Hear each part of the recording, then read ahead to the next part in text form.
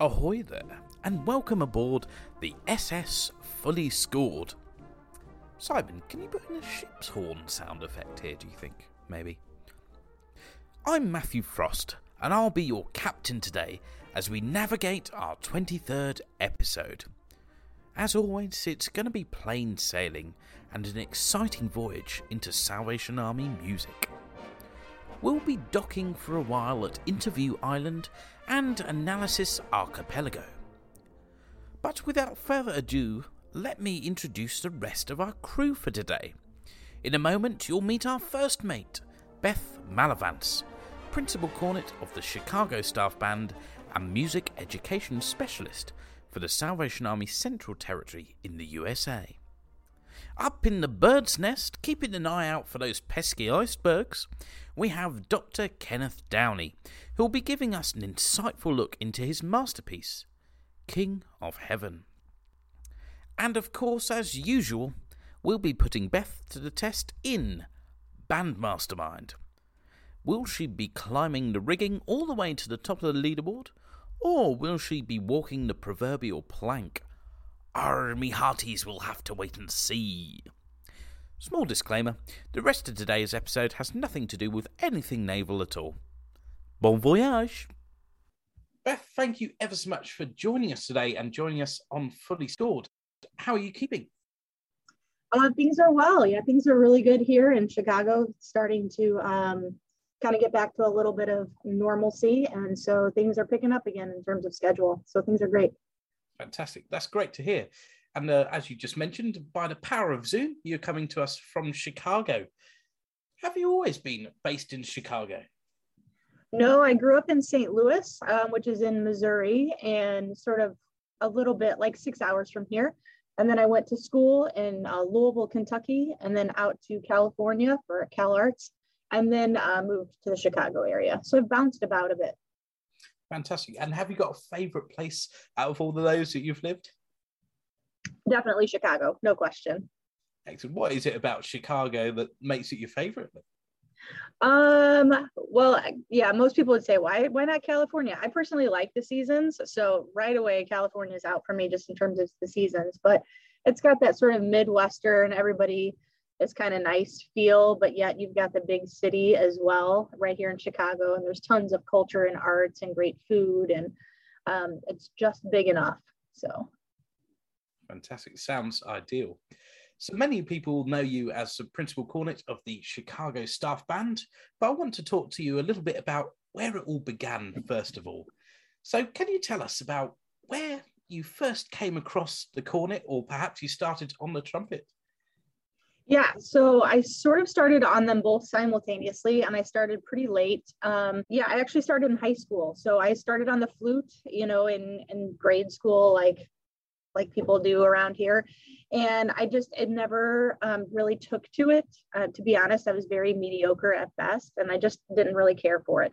But my family, there's quite a number of Coopers, which is my maiden name, played brass instruments in the Salvation Army. And just one day in the car, I said to my mom, hey, you know what? I think I'd like to switch to trumpet.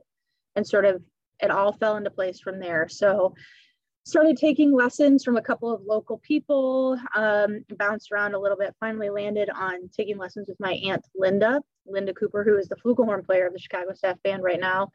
And she just kind of got me into the world of brass banding and the Salvation Army. So from pretty much, I would say maybe 6 months into playing the trumpet, I was also playing the cornet and playing at the corps.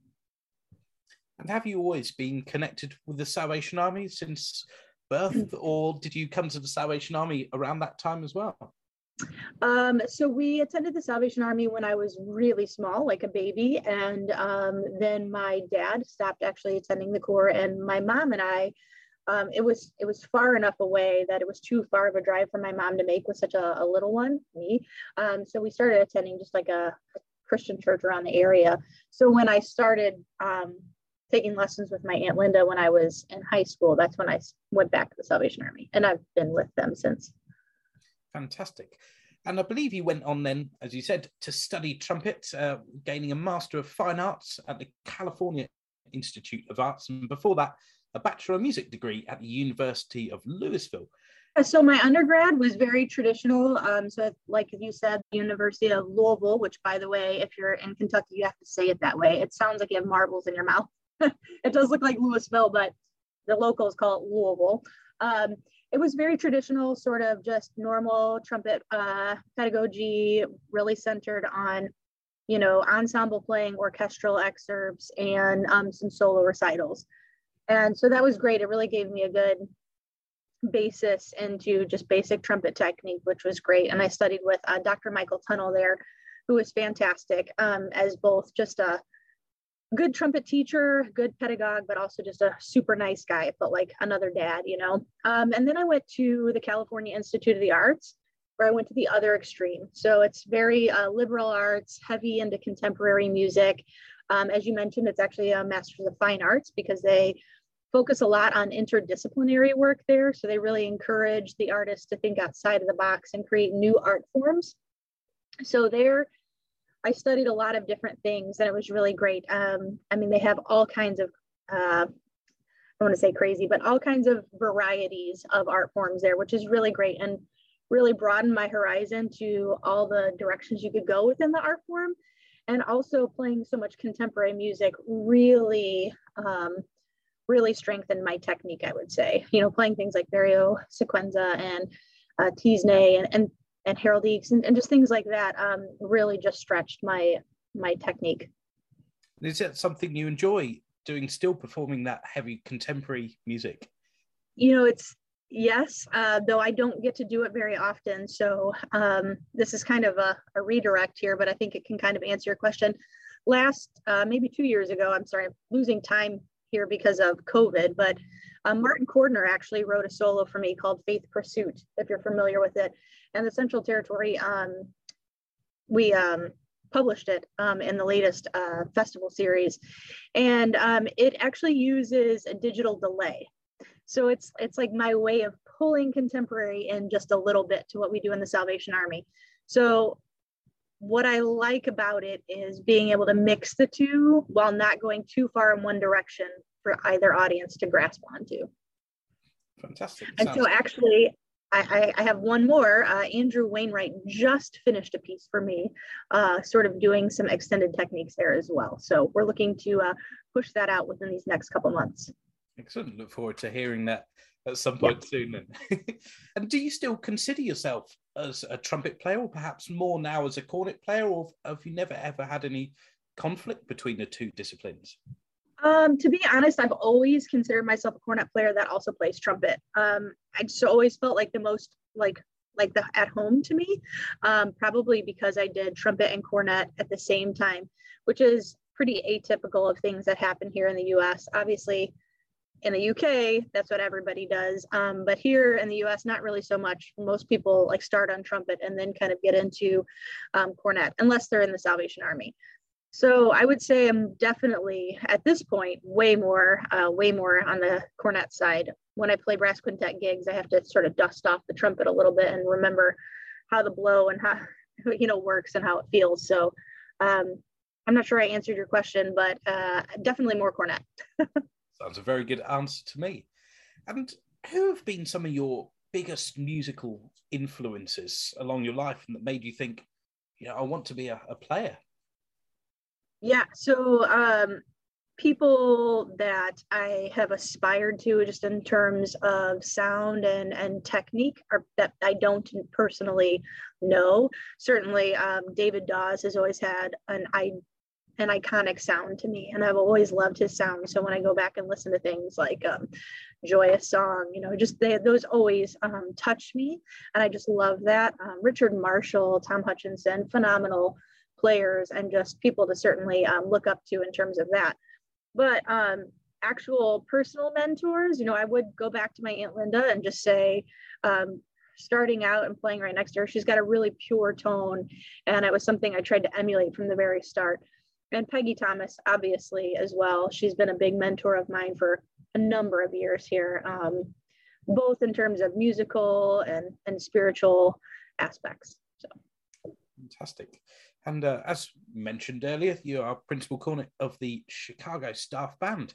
Can you tell us a little bit about your time in the band, when you joined, and perhaps any highlights that you've had from your time so far? Sure. I actually can't remember what year I started with the band. I think it was the beginning of 2007, maybe, sort of losing track of time. I actually started with the band after the Thanksgiving concert. So it was sort of mid-season. And Bill Himes was still the conductor at the time. I sat in the back row for that season. And then the next season, there happened to be an opening in the front. And so I sat solo 3, where I sat for quite a number of years before then they slid me up to solo 2. And then when Peggy announced that she was going to sort of retire that seat and move down a little bit. So Boundless, that was Peggy's last performance as principal. And from there on, when Harold took the job, that's when I moved up to principal. So I've sat in a couple of seats in the band, and they've all been great for a variety of reasons. Highlights for sure, ISB 120, Boundless, the North American trip. They're all really great experiences, but it's always really fun when you get together in those big collaborative endeavors where you get together with other staff bands and sort of like-minded people and see their bands and their ministries up close and personal. It's really great. Brilliant stuff. Now, back in episode 10, I think it was, of this podcast, in one of our live interviews that we did, we spoke to Peggy Thomas, your predecessor, as you mentioned, as Principal Cornet, and now Assistant Principal Cornet to you. One of the conversations that we had was surrounding her becoming the first female Principal Cornet of a staff band and the reactions that caused. Now, we're a few decades on, and you're in the same position. Would you say that people's attitudes are still similar, or have they changed significantly since then?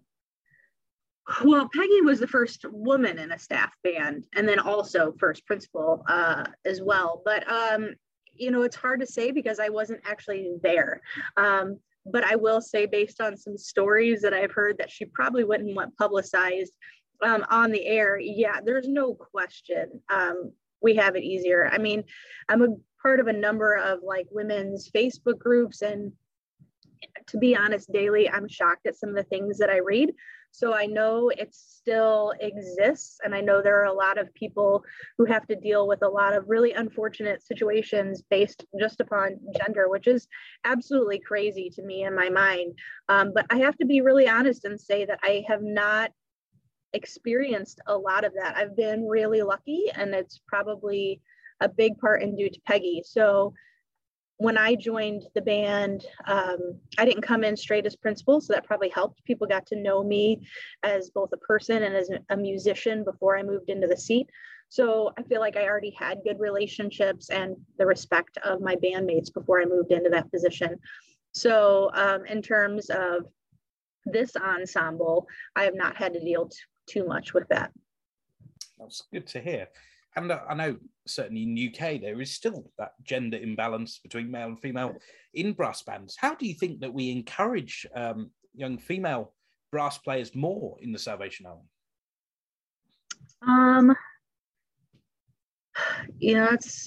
That's tough. I'm not really sure, other than to provide as many great examples as we can, and just to continue to educate people, especially our youth, to really, really good positive influences that are women. So maybe some women, or some little girls, I guess I should say, don't even know that it's a possibility or it's open to them.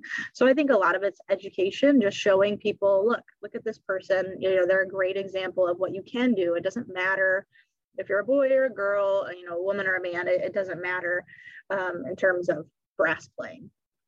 I mean, I doubt you can prove any sort of physical reason why one gender would be better at it than another. It's not like it uses brute strength and it's I don't know, weightlifting or something. Fantastic. Great answer there. So as well as your role in the Chicago staff band, you're also a member of the brass band of the Battle Creek Chicago Brass Band, of course, your home corps of Norwich Citadel, USA, and you've also played with the Athena Brass Band. How do you balance your responsibilities of the Chicago staff band with these additional playing roles? It is tricky. I like you mentioned, I'm principal cornet of the Chicago Staff Band, the Chicago Brass Band, and the Norwich Citadel Band. So there's a lot there. And then I play with the brass band of Battle Creek, which they typically play twice a year. So that's sort of a non-issue because it's only twice a year. The other three are an ongoing weekly thing. So that's 3 rehearsals a week, and in addition to all the performances and other things. It is tricky, but I will say that I have really great support from my conductors. So that really helps. And I do try to balance it. When it really comes down to it, when I joined the Chicago Brass Band, which is a competition brass band, I was pretty clear right up front that the Chicago Staff Band is my ministry and that would take priority. That being said, in general, concert trumps rehearsal, competition trumps concert. So I just kind of lead with that and just try to keep everybody as aware of my schedule as possible. There are occasions certainly where hard conversations have to be had, but mostly it's been okay. Fantastic. And do you enjoy being able to explore different types of repertoire with the Salvation Army bands as opposed to the contesting bands? Oh my goodness, yes. That's what keeps me going back. I haven't mentioned yet, but I do have a 2-year-old at home. And so that, family is a huge priority to me. So keeping such a heavy banding schedule is a sacrifice to my family. And if it wasn't worth it, I wouldn't do it. That being said, absolutely, I really enjoy the differences there. So Norwich Band, that's my ministry. That's my core. That's a no-brainer. Obviously, I'm there. The Staff Band, it's really great to play, great pieces that are Salvation Army, but sometimes other pieces as well. But it's great to do it in terms of ministry and getting out and, spreading the gospel and some of the great opportunities that we have there. With the contesting band, what's cool about that is not only are you playing with a community group, so people outside of the Salvation Army, which I personally believe is really important that we don't isolate ourselves and get out there and actually show our ministry to groups that are outside of our ministry groups, but also I love the test music. I love the challenge that it gives me. Not to say that Salvation Army music isn't hard. There's certainly a number of it, a number of pieces that are very difficult. It's just not the same though. And anybody who has tried to play principal cornet and a contest band will know that I'm absolutely correct with that. It's a whole other level of pressure. It's a whole other level of technique. And it's just, I feel like it helps keep me sharp. Fantastic stuff. Now, I'd like to chat to you a little bit about your work that you do for the Salvation Army now. Sure. And I believe you're the music education specialist for the USA Central Territory. What does that role entail day to day? Yeah, so I spend a number of my hours on kind of music education events and development things that we do. So leadership development. We have some initiatives like Rising Stars, which is an online solo contest. Something coming up, which is which is a conductors forum. It's basically a conducting symposium. Comes and meets brass band and Salvation Army. So that is coming up. Also our CMI, which is our territorial music camp and things like that. So I spend a lot of time working on the logistics for those events. I also do a lot of things in terms of education resources. So our MAP curriculum, which Harold brought here to the Central, it's sort of been my big project since I've been here. We're also unveiling a national leadership academy called MALA, Music and Arts Leadership Academy, which is coming soon. And so I wrote the course on beginners band leadership and recorded all the stuff that's coming along with that. So my day-to-day is mostly on leadership development events and education resources and anything else Harold decides to have me work on. Fantastic. And what are some of the biggest blessings that you receive from that role? I love going out and having opportunities to meet with the divisions and give leadership training and with both adults and kids. And so that's that's what's really great for me. Before I took this job, I was a public school teacher. So on the occasions where I get to actually get in front of kids again, those tend to be the biggest blessings, because all the work that I'm putting in behind the scenes in my desk, and then when I get out there and I can see the fruit of that, it proves to be such a big blessing. And what are some of the main, perhaps, similarities and differences between teaching in the public sector as opposed to teaching for the Salvation Army? Well, the biggest difference is that you can talk about Jesus. So like in the public schools here, you can't do that.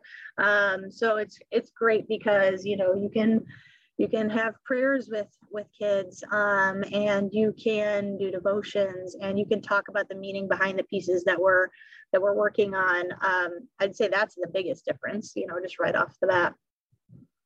Fantastic. So do you teach children that are already involved with Salvation Army music groups, or are you going out as well into the community to teach people that may have had no connection with the Salvation Army before? It's a little bit of both. It just depends. So like if I'm going to a divisional camp, let's say, you'll have a mix of both kids who are in the Army and maybe kids who are a part of the community weekly programs that they've enticed to come to summer music camp.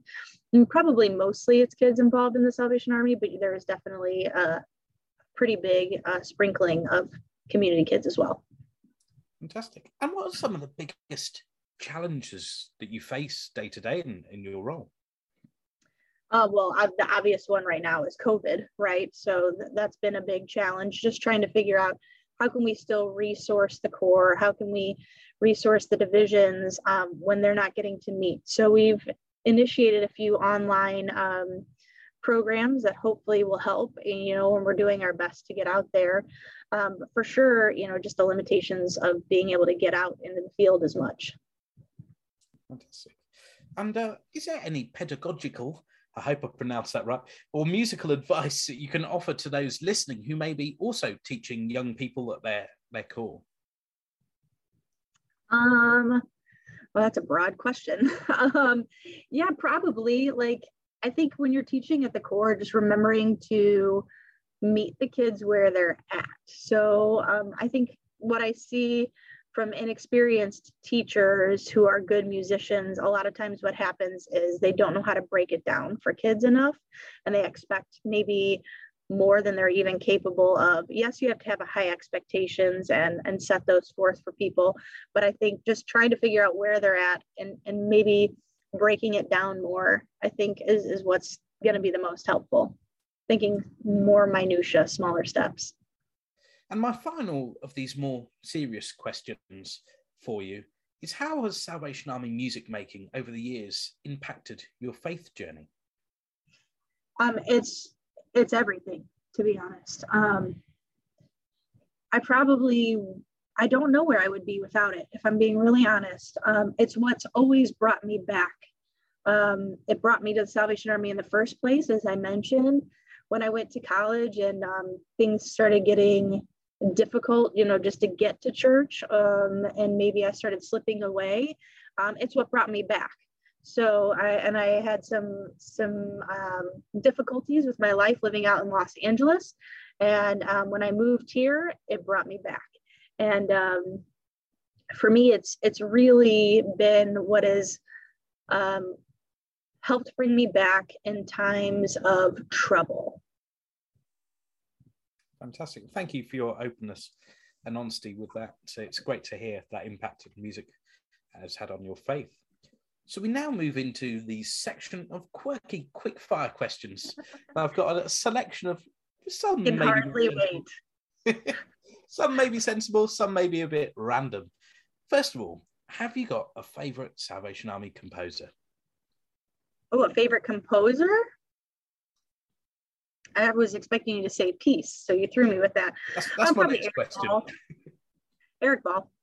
Eric Ball, fantastic. And you preempted my next question there. Have you got a favourite Salvation Army band? Sure, let's stick with Eric Ball. Let's go Resurgam. Excellent stuff. Have you got a favourite symphony? Mahler 2 or 8. Very nice indeed. What's your favourite thing about Illinois?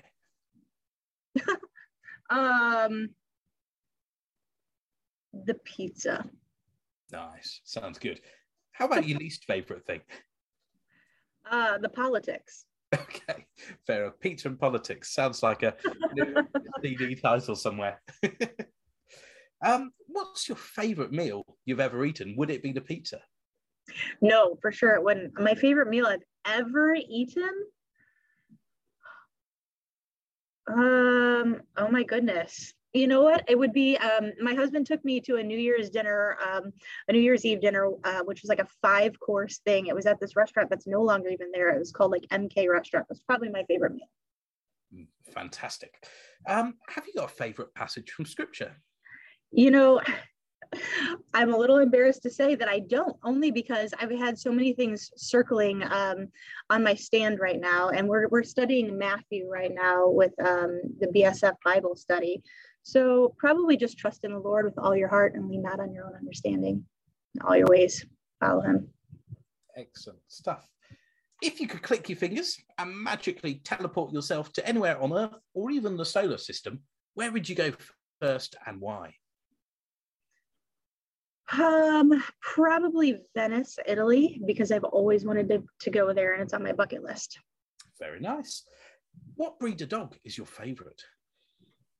I feel obligated to say my dog's breed, which is a Samoyed. Fantastic. If your dog's listening, I'm sure he won't be offended now then. What's your most recently viewed TV series? I was watching, what was it?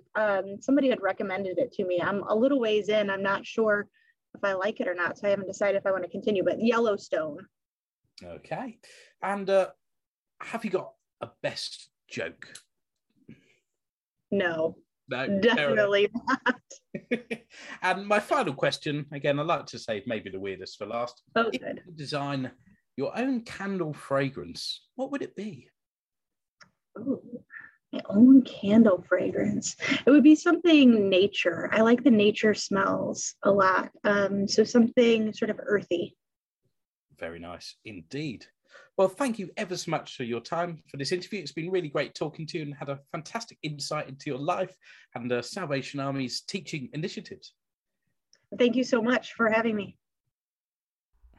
Thank you ever so much, Beth, for your time and for the impact that no doubt you'll be having on all of those who you're teaching or that your initiatives are reaching. It's now time for our analysis, and it gives me great pleasure to welcome Dr. Kenneth Downey to Fully Scored. Rather excitingly, we recorded this next segment alongside an interview which you'll hear in an upcoming episode, face to face. Rumour has it that the piece we're going to be speaking about today was originally called King of Devon, as that's what Ken insists on being referred to as. However, in its revised title, Ken settled for the name King of Heaven, for the music, not himself. I should just make that very clear. You join us now from Ken's Exmouth Palace. So in today's analysis, we're going to be looking at a real iconic and quite a different piece of Salvation Army music repertoire. And I'm delighted to be joined by the composer of the piece, Dr. Kenneth Downey, and we're going to be looking at your piece, King of Heaven. So, my first question is, could you give us a little bit of initial context into when you wrote this piece?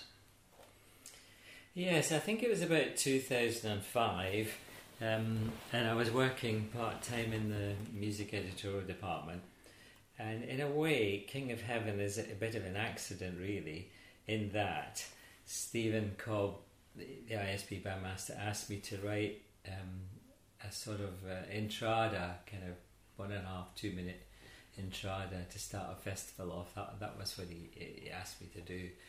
And now this is not an entrada lasting 2 minutes. This probably lasts about 8 or 9 minutes, and so it didn't work out as requested.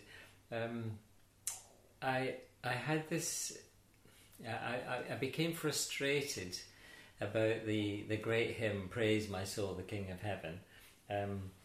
It is by Sir John Goss, the music, and I've always loved it, and it's no surprise it's been used on wonderful state occasions and weddings and things. It's such a majestic hymn, and the treatment of it in more recent years has been different, as has happened to many tunes.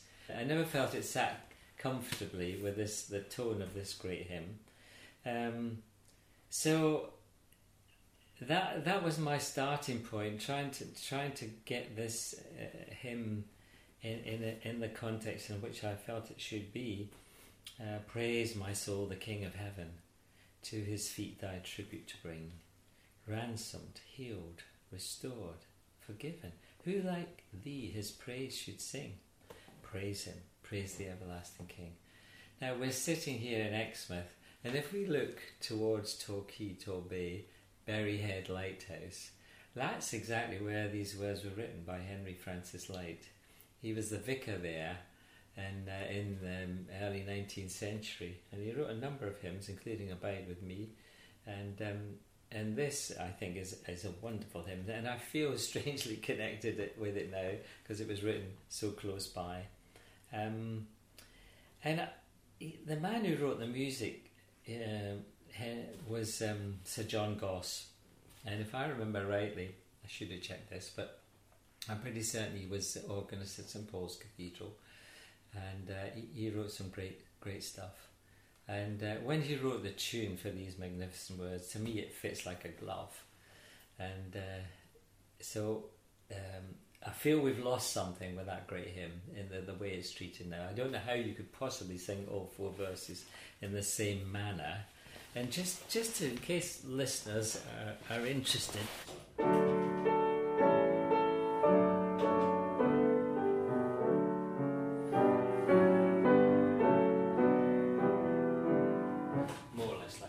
it's that kind of dignified thing.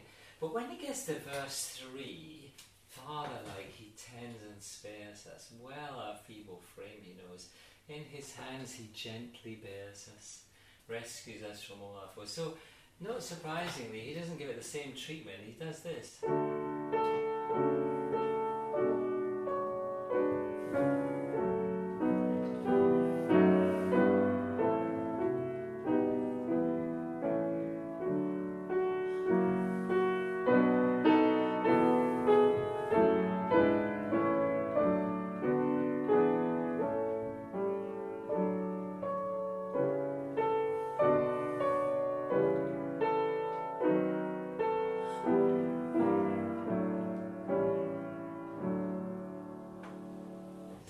Just beautiful, but it's the words, isn't it?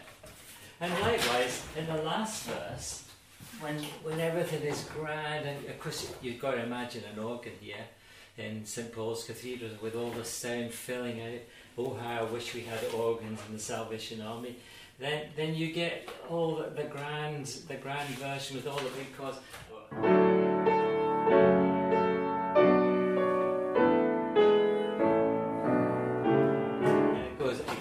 And then the last phrase, and you get this a lovely piece of imitation in the bass. And so I really got a bee in my bonnet about this hymn, and I thought, why not write a piece featuring King of Heaven and slap right into the audience's ear with a big picture of the King of Heaven, not one of these cosy little hands in your pocket swaying about, singing a hymn, same 4 verses all the same way, irrespective of what the words say. So you think I feel quite strongly about this. That's how King of Heaven came into being, and so that's why the 90-second to 2-minute piece ended up as a 9-minute piece.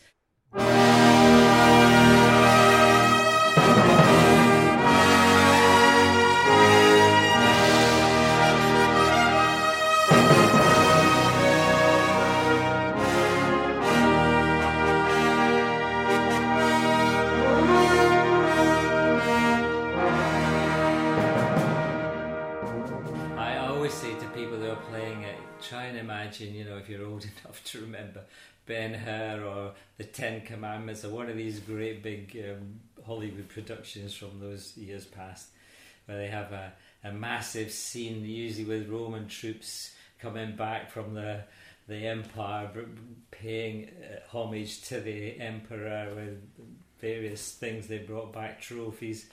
You imagine that and how big it was and what massive sound they produced, and think about this, the King of Heaven here, you're bringing your tribute to his feet because he's ransomed you, healed you, restored you, forgiven you. Why wouldn't you want to sing? Why wouldn't you want to praise him? So this is a very big God, and this piece has a very, very big opening. I don't think I've ever written one with such a big opening. I don't think you have to have a degree in music to notice there are some similarities to Benjamin Britten's A Young Person's Guide to the Orchestra. Was there a purposeful link there, or is that maybe it's just a happy coincidence? No, there was. I've always kind of... two things came together here. The notion of how this hymn had been sort of kind of lost its dignity. And also I thought it'd be fun to try and write a band piece along the lines of Britain's Young Person's Guide to the Orchestra. Now listeners at home, as usual, can download and follow Through the Score from the Salvation Army Music Index if they wish. And we're going to do that now. We're going to look at the score and go through section by section. So you've already talked a little bit about this introduction here and the grandeur of that. How did you achieve this real grandeur here?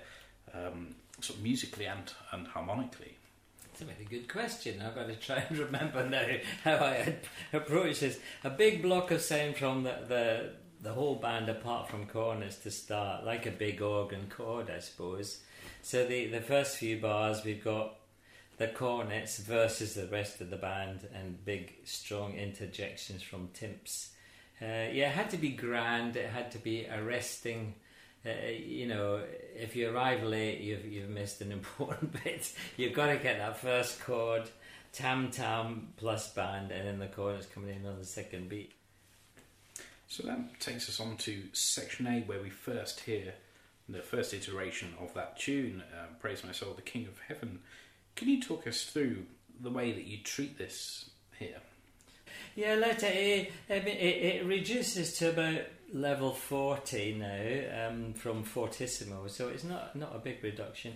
The tune floats kind of serenely on the top here, but some of the rhythm from the introduction on timps and percussion generally, bop bop bop, bop bop bop, that keeps interrupting, if you like, the serene top of the tune, and the basses join in with some of the rhythmic stuff as well.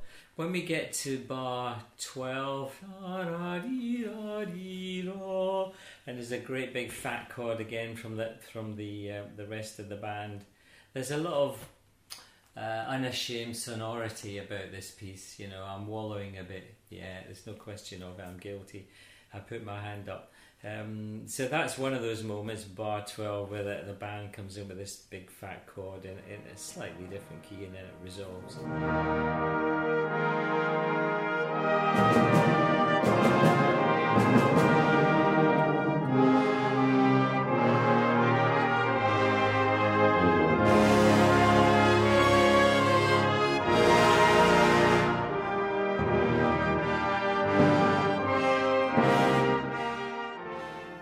So yeah, the style is epic. That's the word. Absolutely, and the music is epic too. So that takes us into letter C, where we have our sort of first highlighted section, the cornet section. Can you talk us through some of the notable parts to look out for in this section? Yeah, there's some lively rhythmic work to do. I wanted to feature the cornets as a bright section, and everybody has a go, and then there's some nice letter D, we get some close harmony work for lower cornets, 5 or 6 note chords, pam, pa, yam, and a forte piano. But then we start getting a little figure from the melody, so you'd have to be pretty dense not to pick that one up. But letter D, bar 2, so that starts working in against, Praise My Soul, working against the little figures below. There's some crisp rhythmic stuff follows that, and then we also get in bar 39-40, that kind of thing from Praise. You're getting a wonderful example of my singing voice here as well, throwing in no extra charge.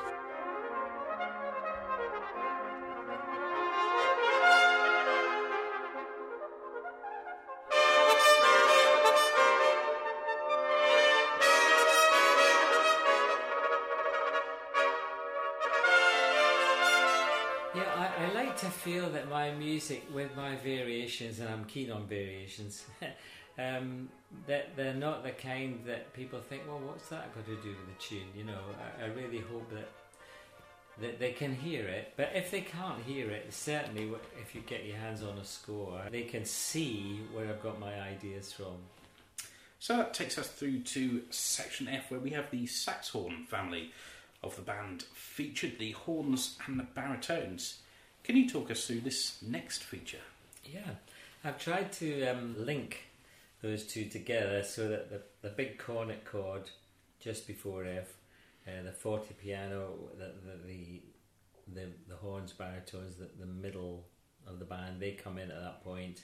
And then when we come out of that chord, they're left on their own. So that's the signal that they're the next people to receive attention, have their own variation. Change of time into compound time, quite a quick 6/8. Some bands take this too quickly, I think, and it's hard. I think it's hard to get the neatness and precision. But the connection with the theme, I think, is pretty good. You know, they're pretty obvious.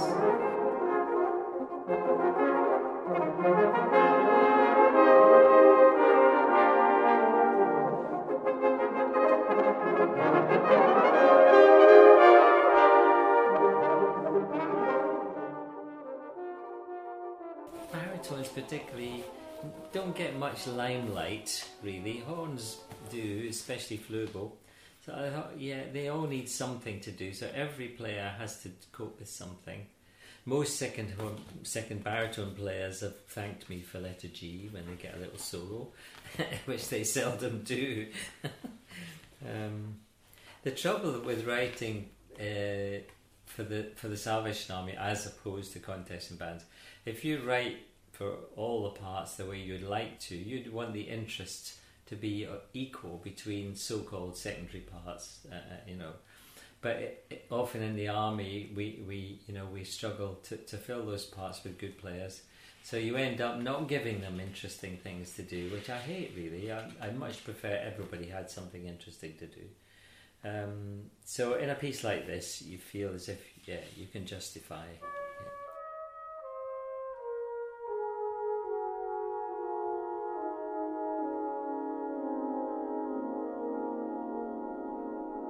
Four bars before I, the music again winds down. We're going into a different tempo at I, and I do a little chord overlapping bell effect.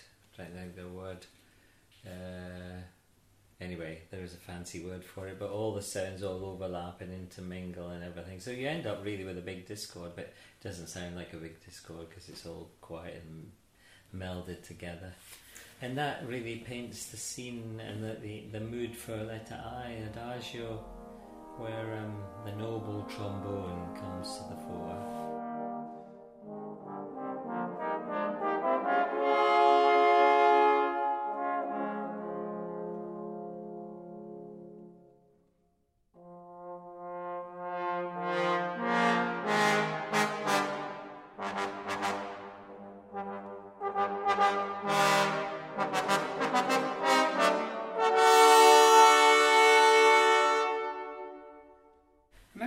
One of the things that always astonishes me in this variation is the amount of space.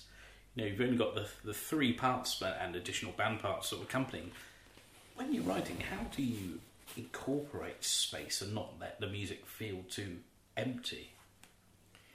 Yeah, I think that's a perception in the mind of the listener. I think when you get that massive introduction with everybody playing, I kind of think it helps the listener to concentrate. Because, there's only a few people playing here. It certainly helps the players concentrate, thinly scored passages. And then the listener understands what's going on. Oh, he's featuring this lot and that lot, and everybody's waiting for the next one. And I think, it happens by itself, really. I don't think they sound empty, those pages, but when you look at them, looks like a Wilfred Heath score, because he only wrote the bars he felt like writing. Most of it was white bars and Heaton scores. I think the listener takes over. I think it's one of those pieces that people really do listen very carefully. So, after the trombones have had their moment, they're put back in the cupboard for a while, and we move on to the bass feature around letter L. Can you talk us through some of the considerations you made when writing this section? I have to say, if asked, this is my favourite end of the band, basses and euphoniums. The warmth that you get from divided tubas and things, you know, or an extended tuba family with euphonium added in is something special. I mean, it's I'm not sure there's quite a parallel in the orchestra. I mean, writing for orchestra, you always feel you've got a lot more colours available, but you know you've got cellos, I suppose, are similar to euphoniums in some regards, but when you stretch out the tubas from bass, double B, up right through to euphoniums, there's a terrific possibility for really... You can't have the notes too close together, because then they obviously conflict, unless you want a special dense effect for some of the dense listeners, you know. No, but you know, you might want a deliberately turgid mass, but if you get the spacing right, and this was all about the spacing, you know, it could sound muddy, and probably some of it does a little bit, because I do take a lot of liberties with it. But the first couple of bars is the middle for and I sort of ponder on that little again and do it again in a different key in a higher register.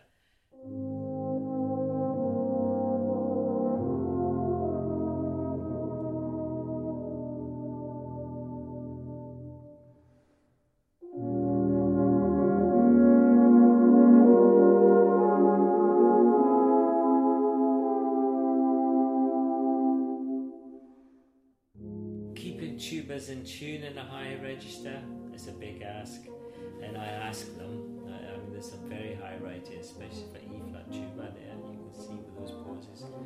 And it's not easy. I realise that. But most tuba players I know have been up for the challenge, and in the contest pieces I've written, I've usually written challenging tuba lines, and you know, they're usually up for it. So I think probably they enjoy. You might find differently. You might find that they hate this piece, and I don't know. But yeah, I loved writing this. Yeah. So that takes us to letter N, and we have our percussion variation. Certainly not something that you see in the brass band world that often, although maybe more increasingly so in the last 10 years or something. Can you talk us through? How did you get the excitement to rebuild in this section, you know, using twigs and other bits of wood?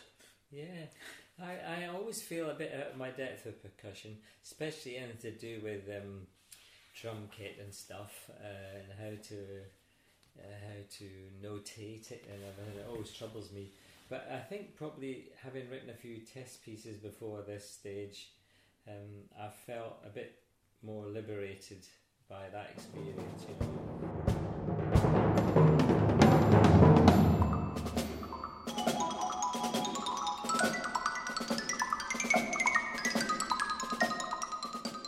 Yeah, they just get a chance to shine. I mean, percussion players are always shining, aren't they? You can't have a mild-mannered percussionist. It just doesn't exist.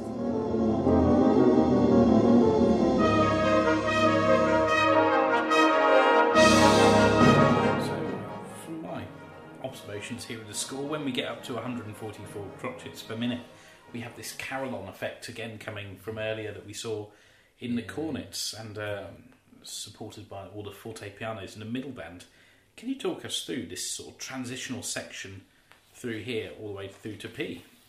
Yeah, very good question, really.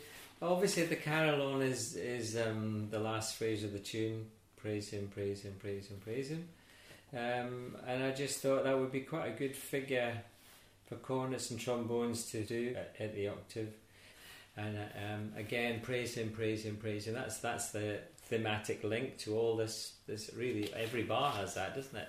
From 169 right through to the little fugato section at letter P.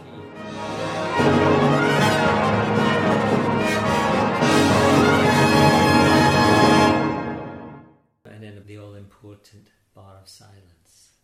Absolutely. Music's all about sound and silence. And then again, people get nervous. Ooh, what's going to happen here? Do you enjoy making the performers and listeners nervous? Is that Well, I should do, because they make me nervous. So.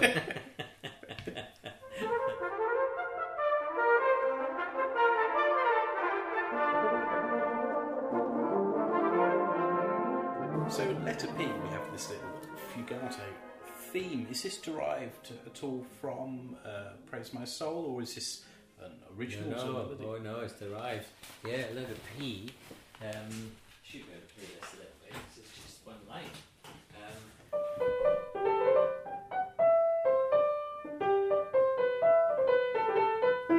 So yeah.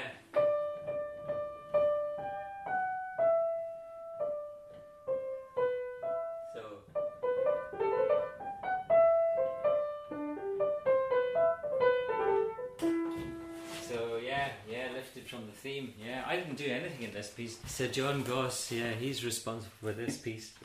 He's dead now, so he won't get any royalties. But you know, he did most of it from letter P. No, I loved playing about with fugue and little fugal passages.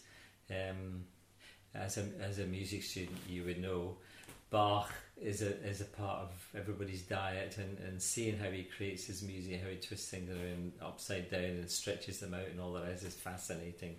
And seeing all the composers through different centuries taking those techniques, and so yes, I'm fascinated by them all. Those are the kind of things I wouldn't have written had I not been to university. I suppose I may not have got that, insight in that I did when I studied as a student.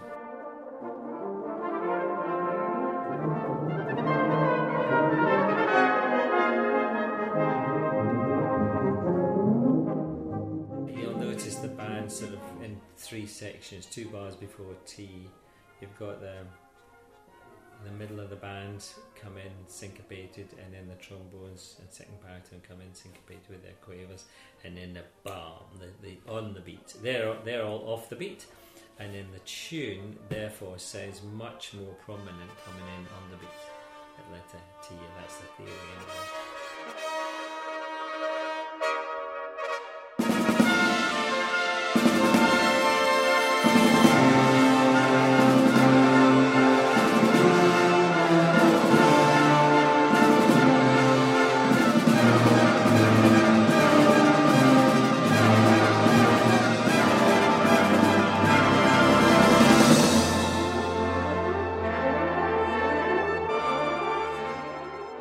Talking through letter U, why does the music cool off there? Is that respite for what's to come, or is this to associate with the words that you're associating for this verse? No, it's not word related. It's all about balance, and if you're coming towards the end and you want a sense of finality, you can't sustain everything on boiling for too long.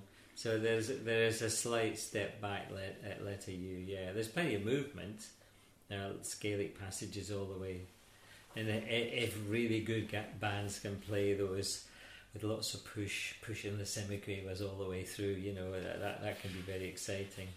But it's not for long. We soon get back to fortissimo again halfway through.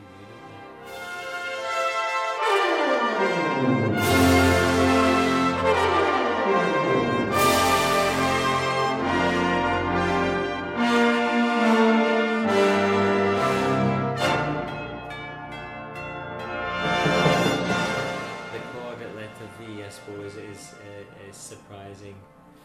It's like an interrupted cadence. You think you're going to chord 1,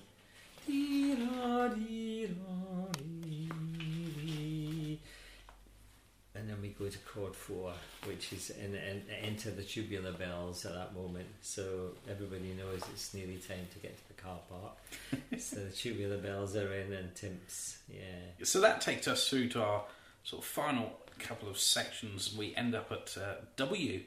Again, the music almost disappears to nothing, and then within 5 or 6 bars is everything. Once again, can you just talk us through these final couple of sections? Yeah, I think that the important thing, if W is going to be successful, then those 6 or 7 bars before have to be really, they have to be really good, don't they? They're quiet. And so, it's a springboard for the last few bars, the coda, when everything gets quick again. Very quick, in fact. Yeah, probably too quick.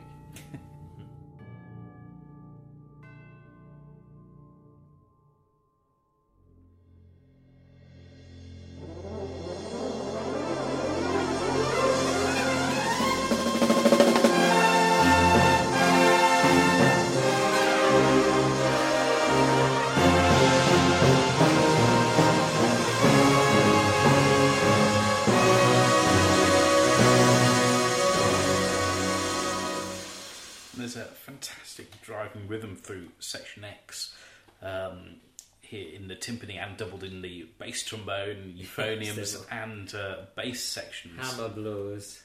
Yeah. And, can you just talk us through harmonically?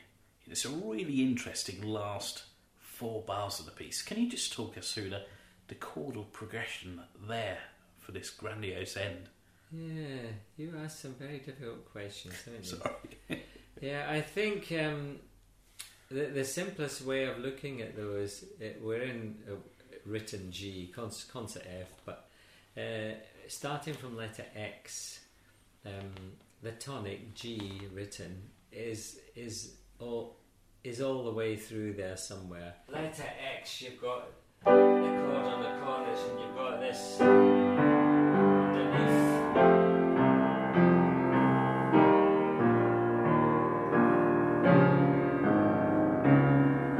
Anything underneath there, as long as you've got that penning, underpinning it,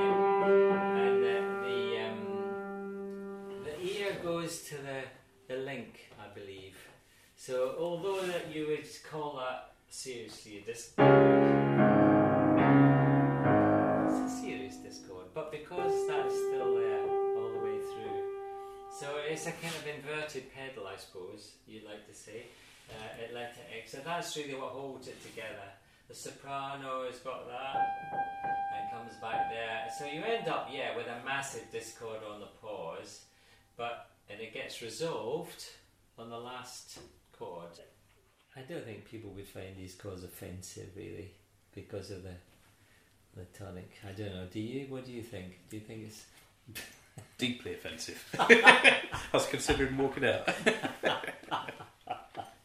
Sounds very wise, very wise. And then the ending with cornets and trombones and horns, they're just sliding up in first inversions to resolve on the last chord.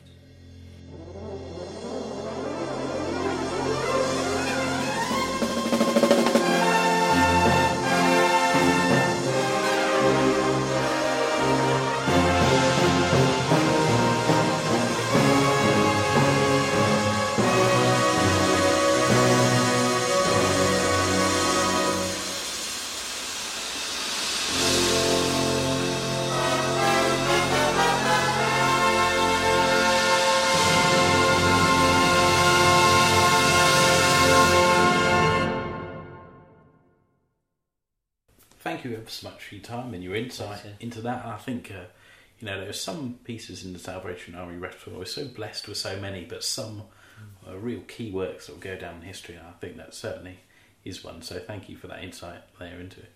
It's a pleasure. Thank you. Thank you, Ken, for that insight into your music. Absolutely fascinating. Thank you also to Ken and Patricia for hosting us that day. The homemade cheese scones were amazing. Maybe we should do a live cook-along as part of our next episode. Well, anyway, we may not be able to cook along at home right now, but it is your chance to play along at home with Bandmastermind at home. Before we do that, though, congratulations to our winner of last episode's Bandmastermind at home, Thomas Grimshaw, who correctly guessed a piece of music from the CD notes that were describing it. The piece was All That I Am by William Himes. Unusually, nobody took home the extra bonus brownie points and identified that the CD it was taken from was Corpus Christi by by Hendon Band. For today's Bandmastermind at Home, I'm going to play a snippet of a piece of Salvation Army music. To win and get a mention in the next episode, all you need to do is correctly identify what the piece of music is and let us know the answer via the Fully Scored Facebook, Instagram or Twitter pages. Take your pick. For the bonus Bonanza Brownie points, you can even let us know which recording this is. Here is the episode.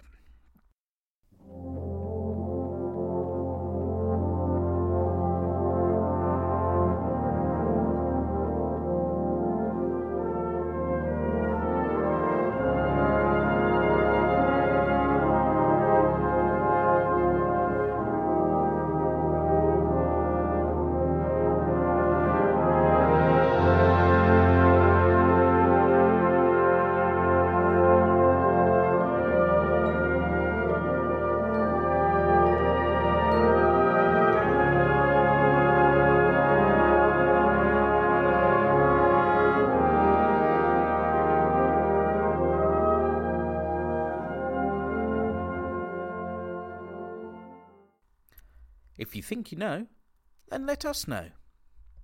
It's now time to welcome back Beth Malavance to play Bandmastermind.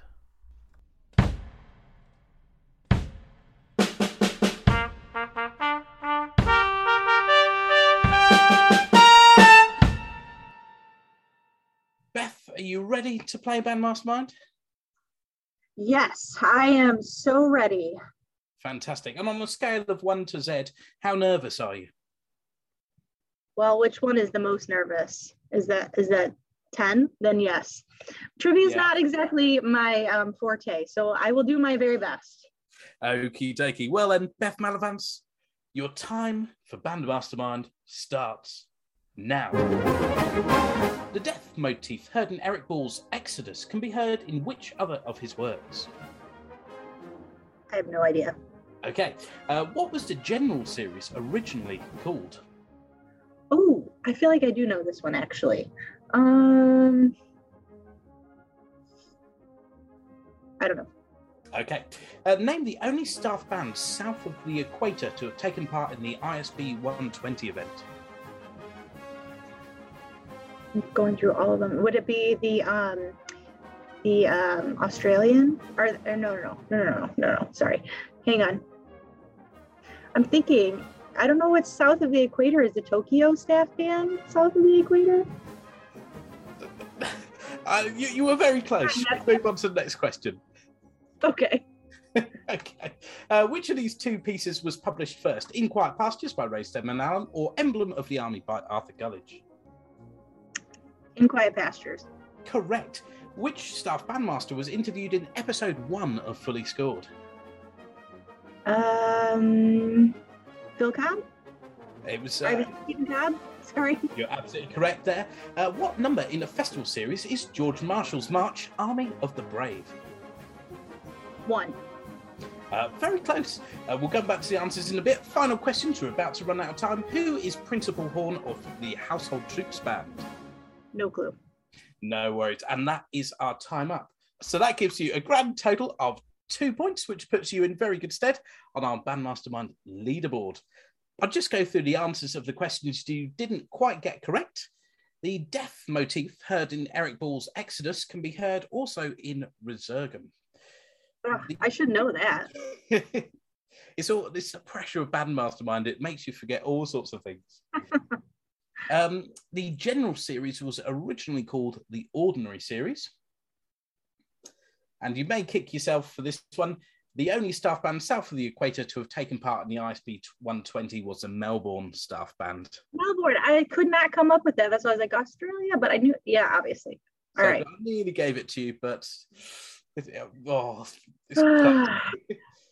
you were correct with the two pieces, which was published first, and you got correct as well that Stephen Cobb was our first interviewee on the podcast. The number in the festival series of George Marshall's March, Army of the Brave, was number 6. And the principal horn of the Household Troops Band is Neil Blessed. Well, I was shooting for 1 point, so I'm pretty happy with my 2. Yeah, absolutely. You smashed it, doubled it. Fantastic. Well, thank you once again for giving up your time to chat to us. It's been really great to have you on. Thank you so much. Hello, sailors. We've docked at our final destination. Please would you now all disembark? We hope you've enjoyed setting sail to Chicago and Devon with us today. If you have enjoyed your voyage, then why not let us know on our social media outposts or leave us a review on iTunes.